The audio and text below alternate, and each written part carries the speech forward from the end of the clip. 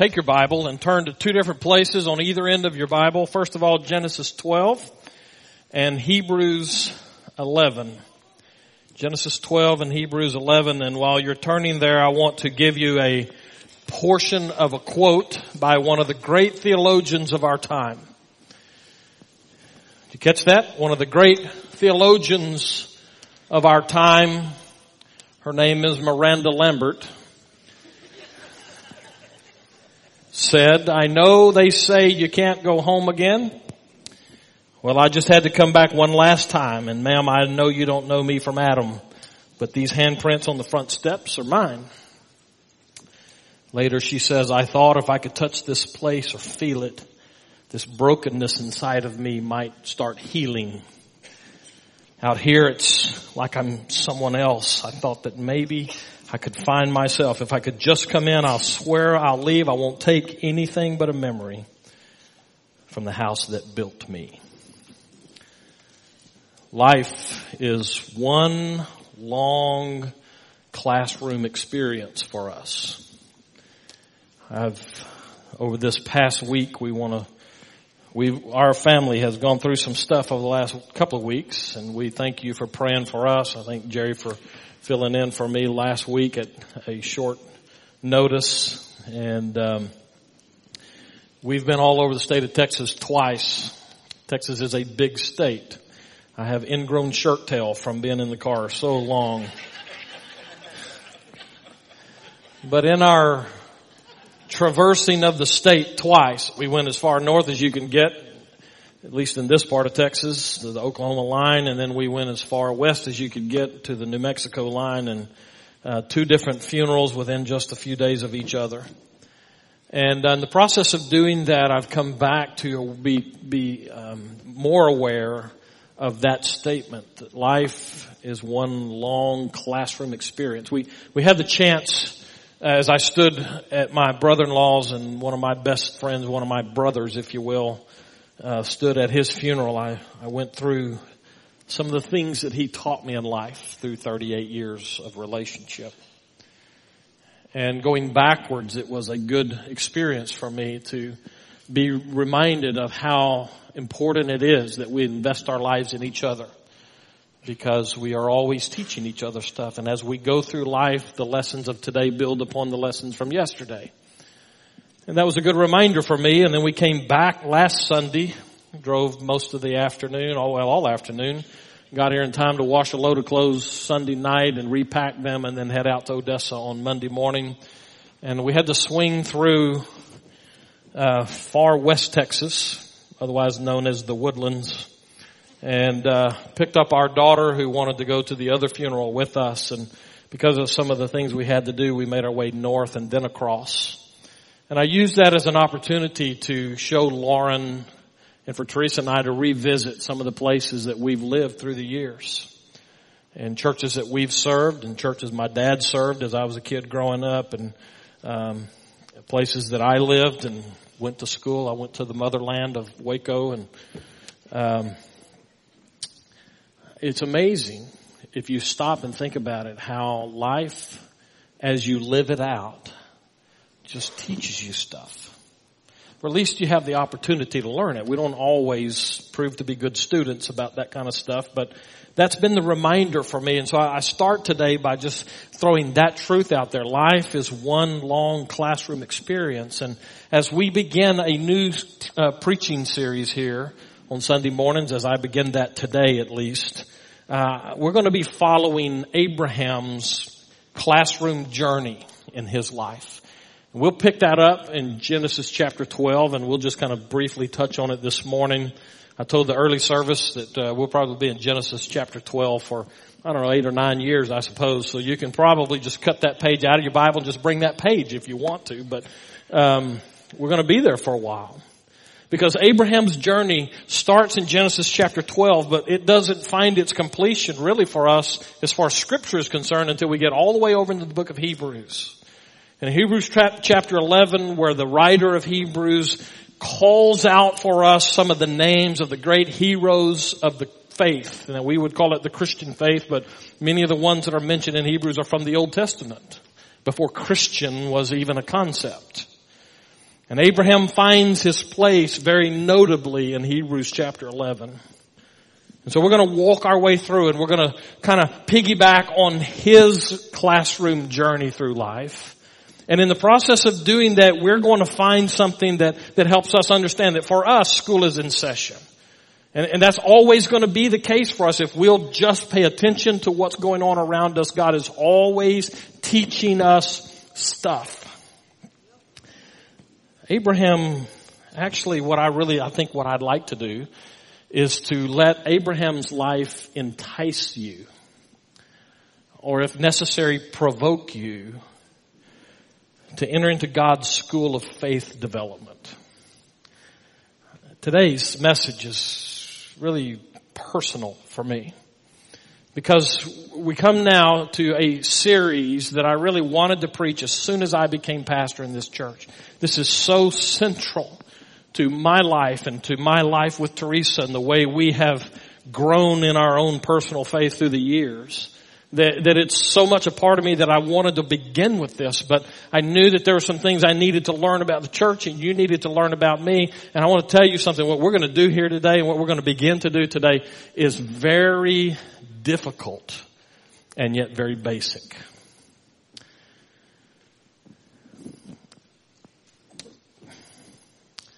There was a time in my life that I reached a point, I guess I'll just lay it all out there. You might as well know who you have as a pastor here, right?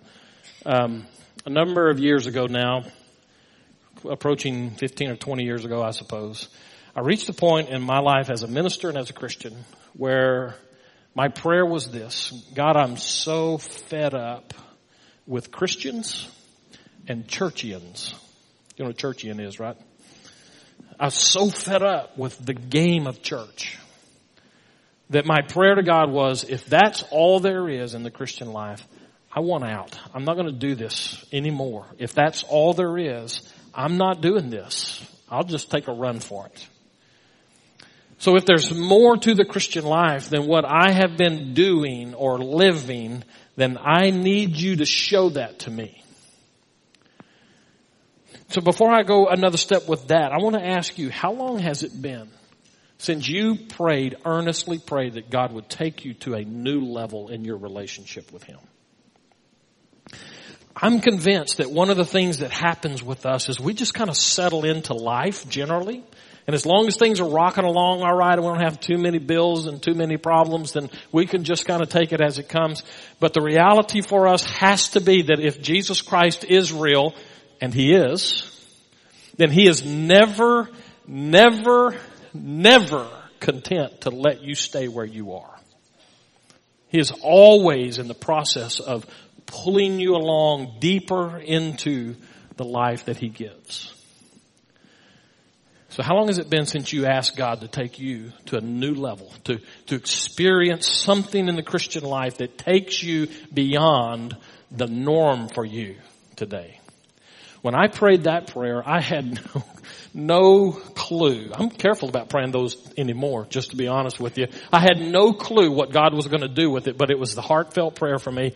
And God began to show me some things in Scripture, and He put some people in my life that took that normal Christianity that I had been living and pushed it to the side and took me to a place that I didn't even know was possible in my walk with Him.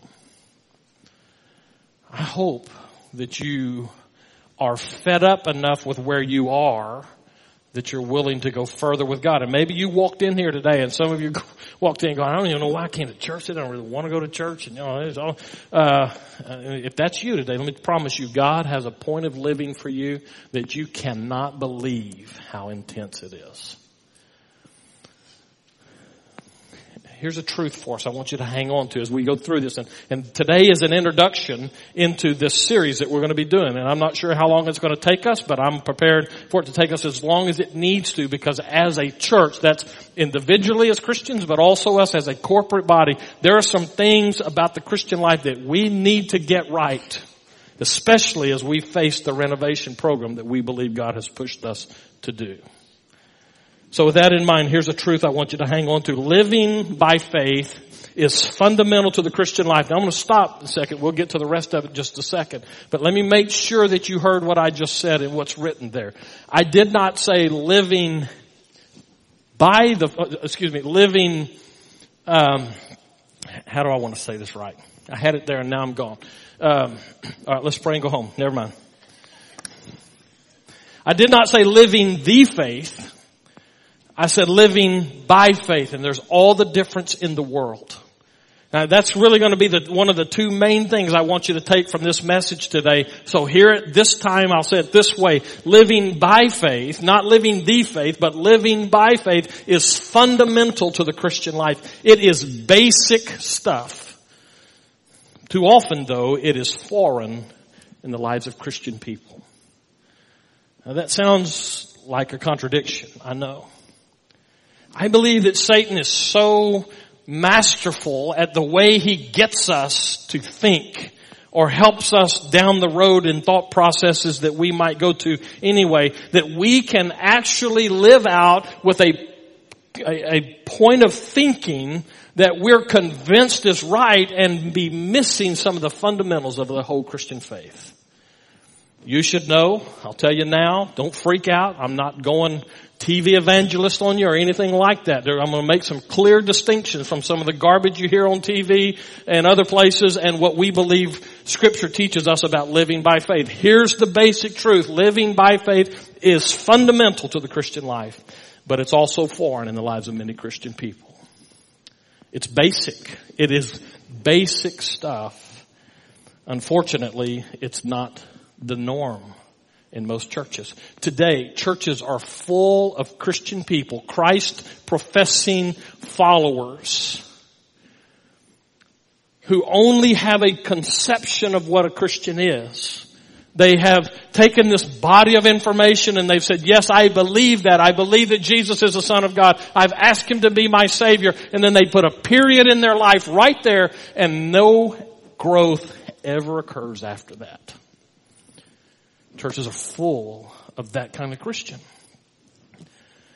And I'm not necessarily trying to knock that as much as I am trying to say there is a level beyond that. That's not even normal Christianity, even though it's the norm for us. So here's a statement I got a number of years ago. I want you to reflect on it a little bit. We're going to come back and we'll kind of pull on it a little bit from time to time as we work through this. Here's the statement. As I read it to you, let me just say, this statement I'm about to read, this is not the way we normally sell Christianity. Now, I use the word sell Christianity because too many churches just try to sell it like it's a commodity. And we go out and we go to people and we say to them, you need Jesus Christ in your life, and if you don't have Christ in your life, you will die, and how do we finish that up? You'll go to hell. Now, while they're driving, we'll tell them to go there.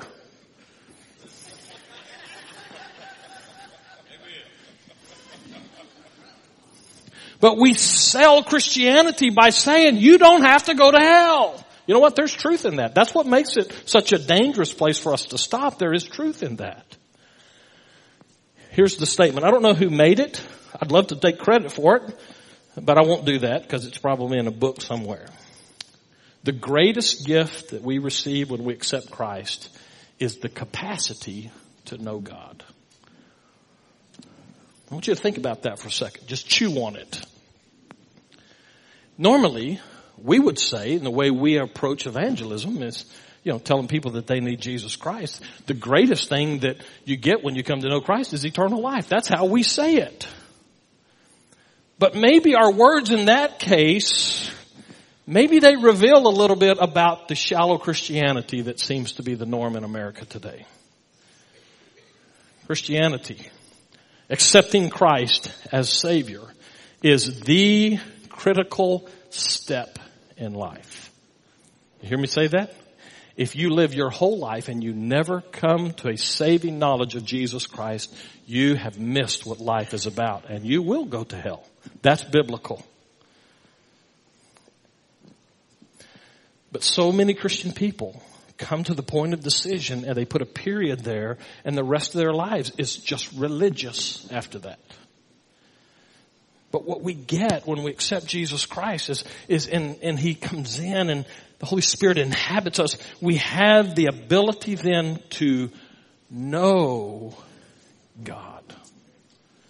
Not know about God. Churches are full of people who know about God.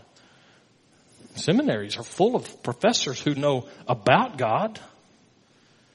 But to know God, that experiential kind of give and take, we can call it relationship, we can call it fellowship, we can call it communion with God, we can call it any number of things, but the picture I want you to get from this is when we come to accept Christ as our Savior, we then begin this ongoing, ever deepening relationship communion with a holy God that we could not have before.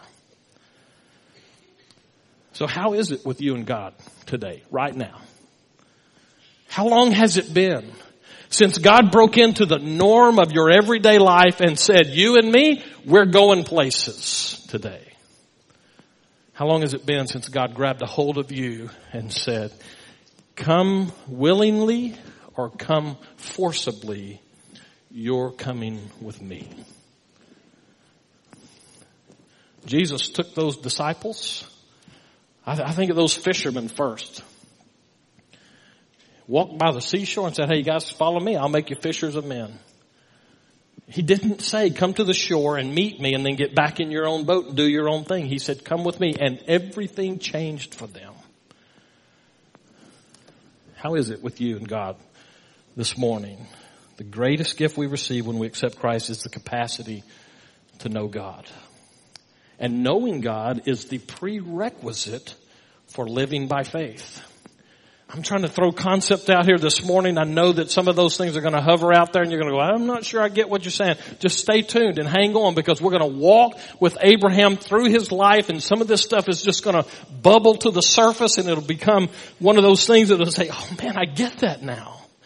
Knowing God is the prerequisite to living by faith. When I went through that period where I was going, I just don't know about this Christianity stuff, and God started teaching me some things, I came up with this saying that I'm going to show you here in just a second. Okay, I'm going to show you because it's kind of packed. It's one of those things that takes a little bit of effort to unpack it so that you can get what it says. But let me give you the background on it.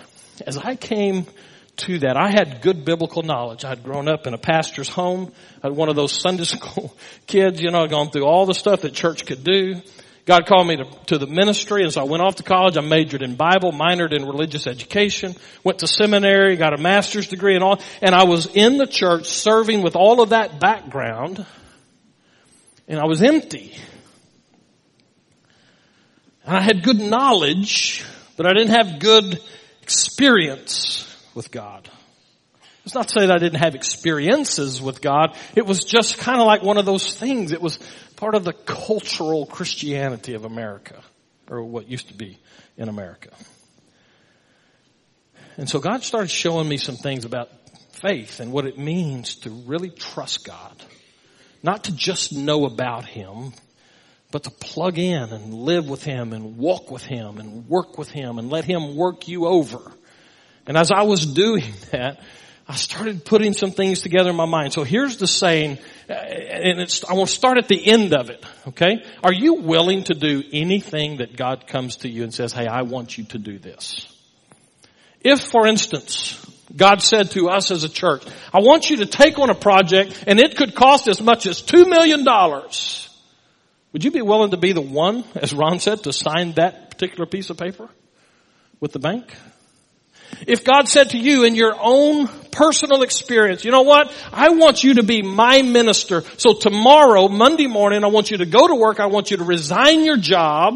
And I want you to come home, tell your wife, guys, hey, pack up the house because we're going to move somewhere and I'm going to go to school because I'm going to be a minister. If God said that to you in church today, how many of you would think that it was bad pizza? You know, that's exactly what God did with me. Do you have enough trust in God to do whatever He says? I got to tell you, I struggled with that, especially as I was going through this transition in my life, and I was hearing things from God. I go, I don't know if I want to do that or not. And the reason I wasn't sure if I wanted to do it or not is because I'm just like you. And that is, I like to have a nice, neat plan for the future. Then I just got to work the plan. I don't have to think as hard if I can get that plan in place. And if I'm putting a plan in place, you can be sure that I'm thinking through all of the factors so that my plan doesn't blow up on me. The problem with that is God won't endorse your plan. He has a plan. And for us as Christian people, we're called to let Him be God, not to usurp His position. So if God said that to you today, just quit your job and go off and do that. How would you respond to that? So that's what I was working through. I was going, okay. So I started backing it up. So now Spencer's got the saying for you here. Do you know God well enough to trust Him? Well, the only way you're going to know God is if you walk with God. So here's the saying. Do you walk with God enough to know God enough to trust God enough to be 100% obedient regardless of the cost? If I just throw the can you be obedient out there, most of us can pick or choose. But when you back it up, in order to be 100% obedient regardless of what the cost is, you better be sure that God's not going to leave you hanging somewhere. The only way you're going to know that is if you've been walking with Him enough to know Him so well to know that He's not ever going to abandon you or sell you down the river or expect you to do something that He's not going to carry you through. You agree with that? I didn't expect to get a whole lot of answers because that's now going, well, hold on a minute, preacher. You mean God might tell me to do something? He sure might. Matter of fact, there's a good chance He's already done that. Well, let's take another step here because ultimately what we just got through talking about, that whole thing right there, I give you Exhibit A, which is Abraham. Well, it's actually at this point in Genesis 12, it's Abram. His name will change, and when God changes His name, it's a significant thing. But when we start with him in Genesis chapter 12, it's just Abram. Now, before we get into his life, and I told you we're just going to touch on Genesis 12 before it's all said and done, but I want to ask you this question. Have you ever stopped to consider what kind of life, what kind of person catches God's eye? Almost hate to say it that way because our theology is good. We know that God's omnipresent. He's everywhere and He's omniscient. He knows everything. And so it's not necessarily that, God is necessarily impressed with any one person over another, except that we find Hebrews 11 seems to be exactly that He's impressed with some people. We're going to look at chapter 11 in Hebrews. We find this list of people, mostly from the Old Testament, that have taken their stand with God. And it's what we call the roll call of the faithful. It's the hall of faith, like Hall of Fame kind of thing. And we find these individuals through the Old Testament primarily who rise above the rest of the crowd. And God seems to take note of them. What kind of person does God take note of? Years ago, there was a contemporary Christian music group who had a song, and here's some of their lyrics. It made an impression on me at the time. It continues to be that kind of idea that plays in my head on a regular basis. I want to be a man that you, that is God, would write about 1,000 years from now. Think about that. How's your life with God? Are you just kind of ordinary run-of-the-mill person? Most of us would be humble enough that we go, I don't need to be some superstar or anything like that. That's not what I'm talking about. I'm talking about somebody who walks so closely with God that 1,000 years from now, God would say, you know what, that person, you see, that's what I'm talking about. I want to be a man you would write about 1,000 years from now, that they could sing about, a servant of choice in whom you found favor, a man who heard your voice. Let me put that in a different context for you. We've had a lot of death these days. Officiated the service of my brother-in-law. Sat with the family at the service for my wife's stepfather. What do you want on your tombstone? I'm not suggesting that we put it on there today. You may not be through living yet. But if your life was over today, and we were to write something on your tombstone that captured your life and what you were about, what would we write about you? I'm going to tell you mine, but you can't steal it. It's already taken, okay? What I want on my tombstone, except I'm going to be cremated. I'm not going to have a tombstone. I'll save some money. Always saving money, you know. What I would want on mine was he walked with God and he taught others to do the same thing. How do you want God to see you? Hebrews 11, and especially Hebrews 11:6, gives us some clarification on the kind of life that God notices, if you will. Hebrews 11:6, and without faith it is impossible to please him. For whoever would draw near to God must believe that he exists and that he rewards those who seek him. You want to live a life that would cause God to say, that's what I'm talking about right there. You cannot do that unless you are living by faith. That is a huge statement for nice, mediocre American Christianity. And without faith, it is impossible to please God. If it's so fundamental to the Christian life, don't you think we ought to really understand what it means so that we can apply ourselves to that?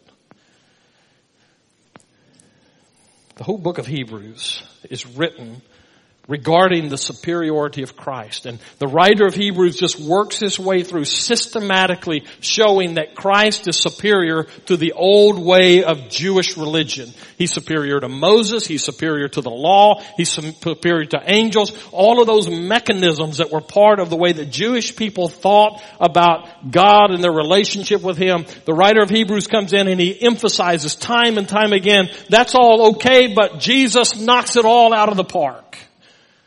There is no equal to Jesus Christ. He is the Son of God in the flesh, superior to all of that religious stuff. And when he comes to chapter 11 now, he's making the turn. He's going to that part of their lives that says, if Jesus is superior to all of that religious stuff, and he is, if he is superior, then that has to make a difference in your life. That's what he's saying. And so he comes to this verse, and he says without faith it's impossible to please God. So a lot of people like Francis Chan. I'm not a big Francis Chan fan, to be honest with you, for a couple of reasons, but whatever. But he said something that I think hits at this point. Francis Chan said this, I'm tired of people calling themselves followers of Jesus, yet looking and living nothing like Jesus. What an indictment for Christian people. Living by faith is one of those pieces of normal, natural, if you will, Christianity, fundamental to who we are, and it has to come through us and into our feet. As we walk with Jesus, we begin to look like Jesus, if you don't mind me saying it that way. If you're not doing it by faith, according to the way these people are presented to us in the book of Hebrews chapter 11, then we're missing something. It's only fair that we look at this chapter 11 verse 6 and recognize that it comes in a context that pulls in chapter 11 verse 5. So let me go back and read for you verse 5. By faith Enoch, let me just stop for a second. If I ask you to write a paragraph of what you know about Enoch from the Old Testament, you would have a hard time writing a whole paragraph. Because Enoch's whole point of reference in the Old Testament, Genesis chapter 5 verse 24, Enoch walked with God and he was no more because God took him. I wonder if people could say that about me or about you. That our communion with God was so intense that finally at some point God said, you know what? Just come on up here. Take me today, Lord.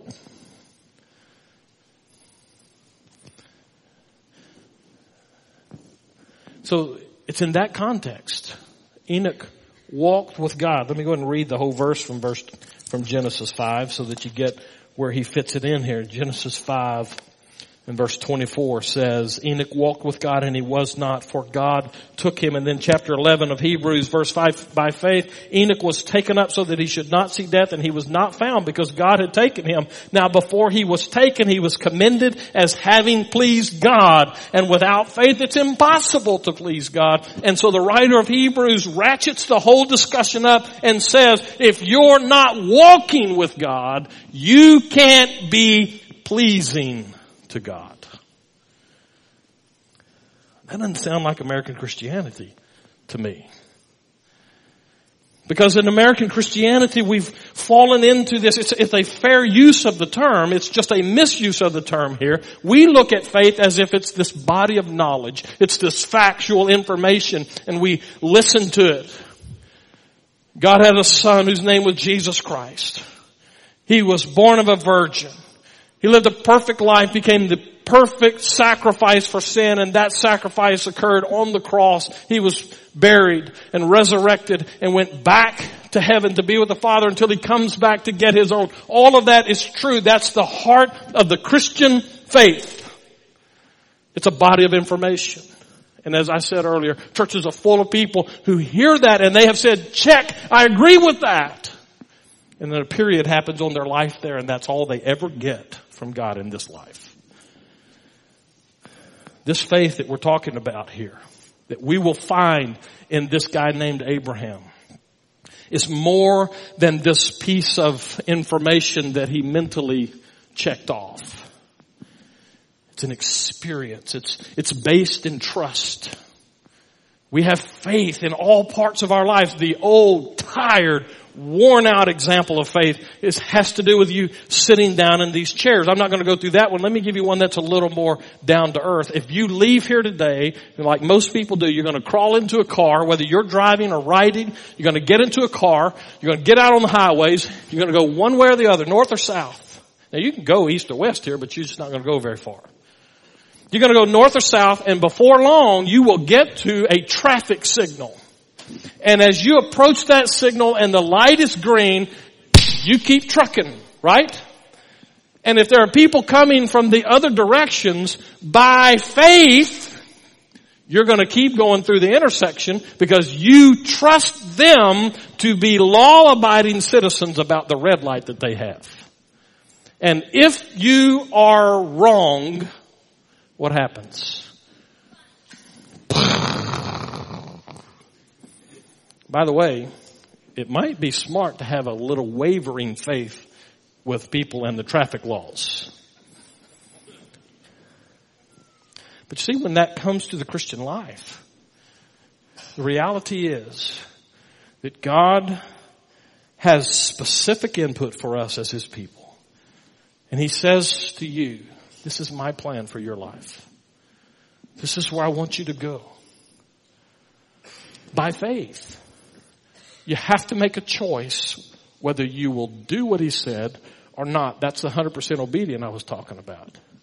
And it may be something big like quitting your job and going off to school to be a minister, but it might be something different like, I want you to go to this college instead of that one.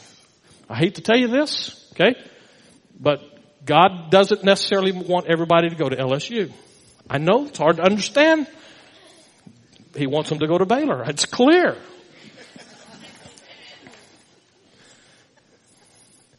How do you know? Okay, if you're a parent and you have a kid who's going to eventually grow up and leave your house, hope. If you have that, how do you help your child decide where to go to school? How do you help your children decide which friends to have? You know, my mother. All of this death that's been occurring in our family lately, I've had numerous discussions with my mom, and it became obvious to me lately that she really didn't like some of my friends. Imagine that. And she prayed that God would show us the error of our choices with the people we were hanging out with. You believe God cares enough about those kind of details in your life? You better believe he does. You see, living by faith requires, first of all, that we accept that one premise.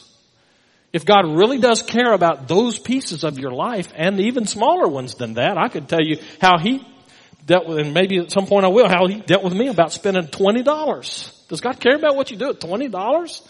Well, for me, He did.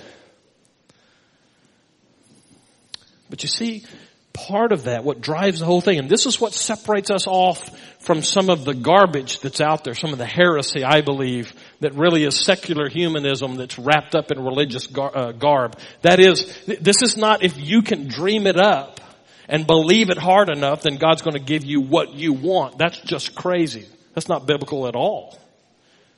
All prayer begins in the heart of God.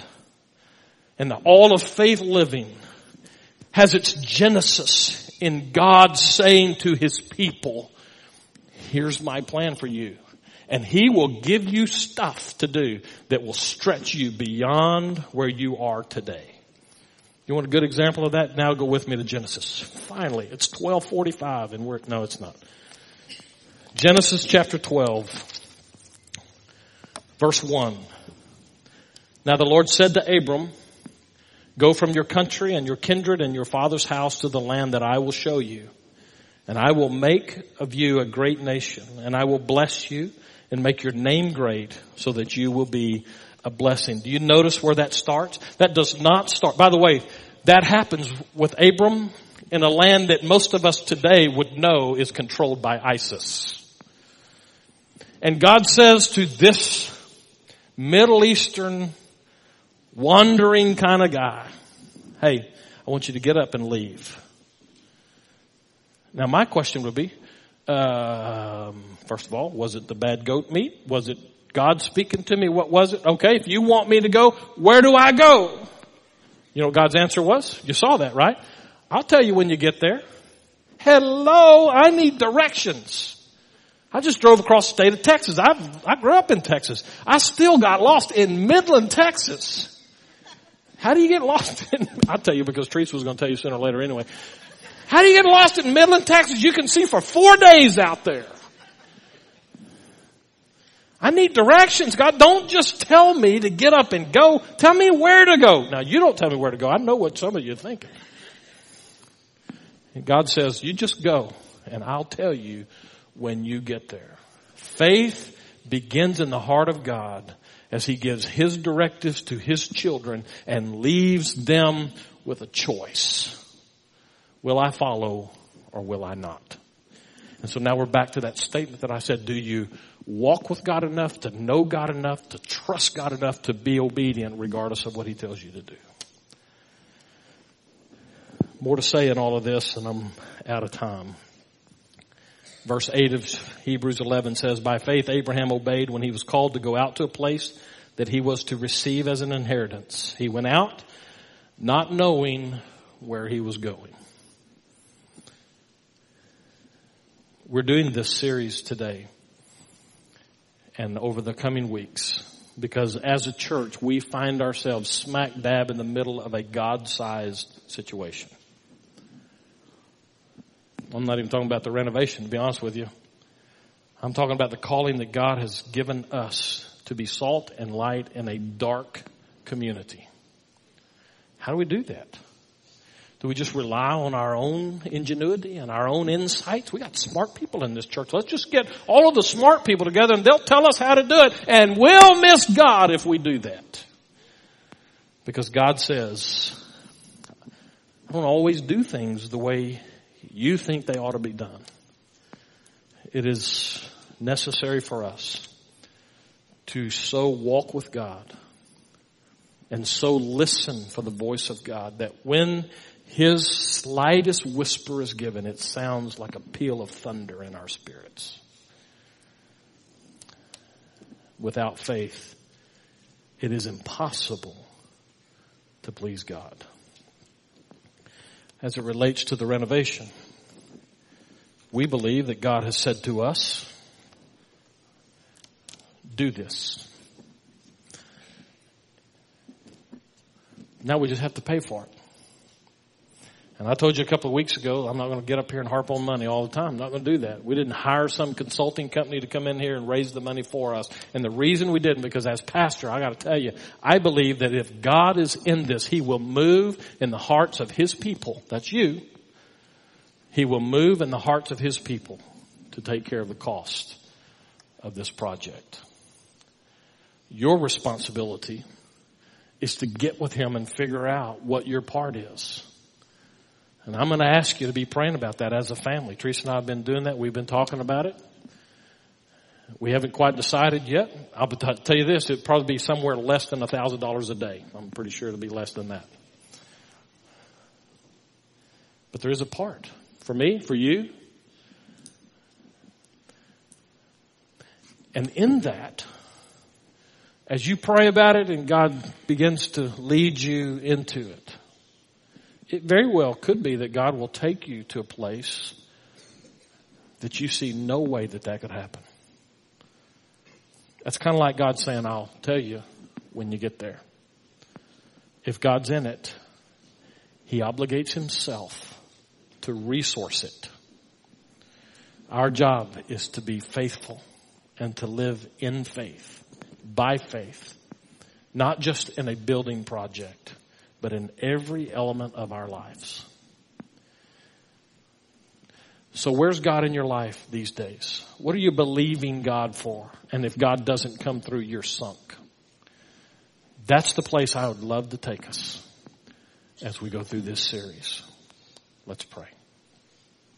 And as you heads are bowed and eyes closed, here's the invitation for you today. Somewhere in all of this, there's a message from God for you. If you're here and you don't have the life that Jesus Christ gives to you, you don't know God because you don't know Christ, that's where you start. And it is the place to start. He will give you life that is incredible. But you have to receive it. And I'd love to talk to you about that. In this invitation time, you're invited to just come down. Aaron will be down front. Matter of fact, Aaron's coming on now. You can just get up and make your way down. If you want to do that, he's here. We'll talk with you and pray with you. But also, it's very possible. Many of us are here today and we've accepted Christ as our Savior, but that's where the period came in our experience with Him. We've not taken the next step. Right now, God's saying to you, you know, there's more. Why don't you go? Why don't you go to a new level in your relationship with me? Why don't you? Father, we come to this time and we desperately need you. We pray that you would take these words and breathe life into them in our spirits. Give us a divine dissatisfaction with mealy-mouthed, typical cultural Christianity. Give us a fresh experience with the risen Lord. Change us for your glory is our prayer in Jesus' name.